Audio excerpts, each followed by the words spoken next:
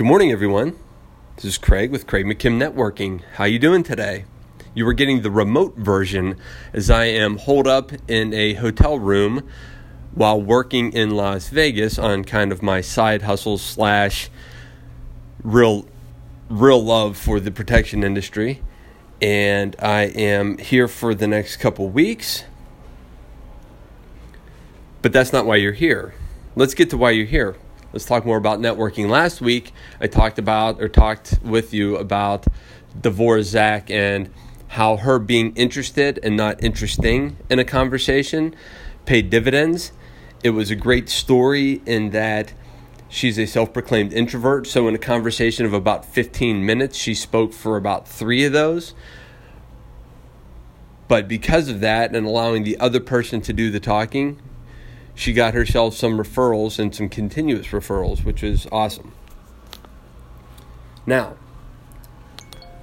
2 weeks ago, we talked about, actually it's been a little bit longer than that, but we talked about some body language, eye contact, hands out of pockets, hands, arms uncrossed, things like that. So we were working our way through that, having a conversation.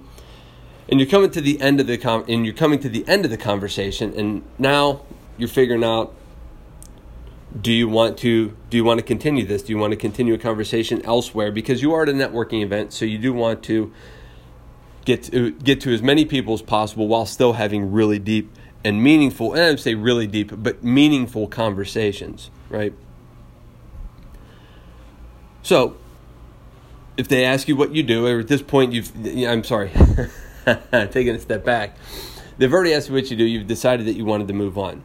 So go ahead and you're going to ask them for their card. They may ask you for their card. Go ahead and give it to them, right?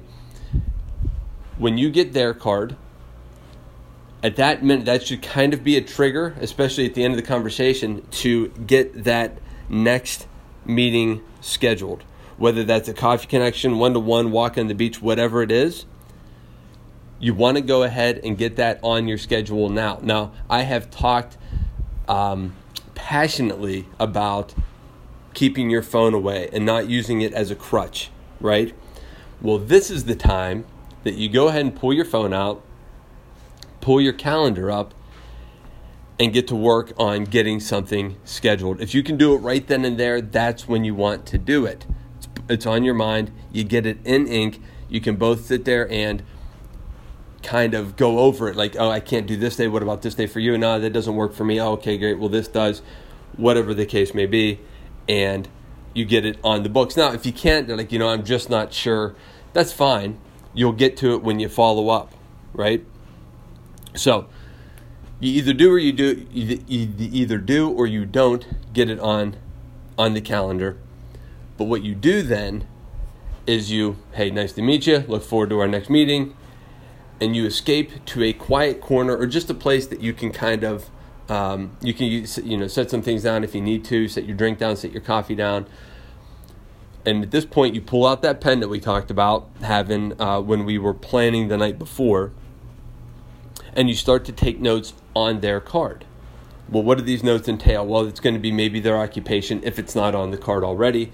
But then you're going to start writing down more personal things that they told you, whether it was their kids' names, their spouse or their significant other, their name, their dog was sick, they like to golf, they go on vacation to Hawaii every year, whatever it is, that's going to go on the card. It doesn't have to be long drawn out, but just you write down vacation spot, Hawaii, or just write down Hawaii, or golfer, or runner, whatever the case is, whatever it is that they told you that was specific to them, you're going to go ahead and take that note down. Then, after that's all said and done, you're going to get yourself together again.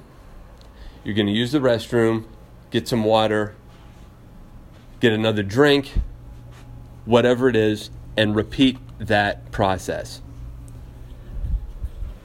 Now, I know you really have to follow this entire kind of series of idea, but each one broken down is something that is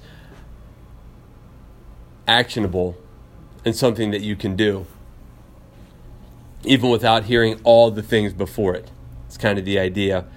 But I do like the fact that it's a step-by-step from preparing to completing a networking event. So that's about all I got today. Hopefully this was helpful to you. And I'm telling you, I do this every day. Anytime I meet somebody, I step away, and if I don't know them already, or especially if I'm just meeting them, and sometimes people that you do know, you find out something new every time you run into them. So make sure that you're taking those notes, that you are remembering what they're saying, and you're stepping away and giving yourself the chance to succeed in continuing to grow that relationship, right? So I think next week we may get into the actual follow-up of each of these relationships that you start and initiate and begin to grow. And there's follow-up, but then there's also maintenance, which I guess is just a way of saying continued follow-up, continuing to stay in touch and continuing to be top of mind with your network. But anyway, I hope you have a great week. I'll talk to you real soon.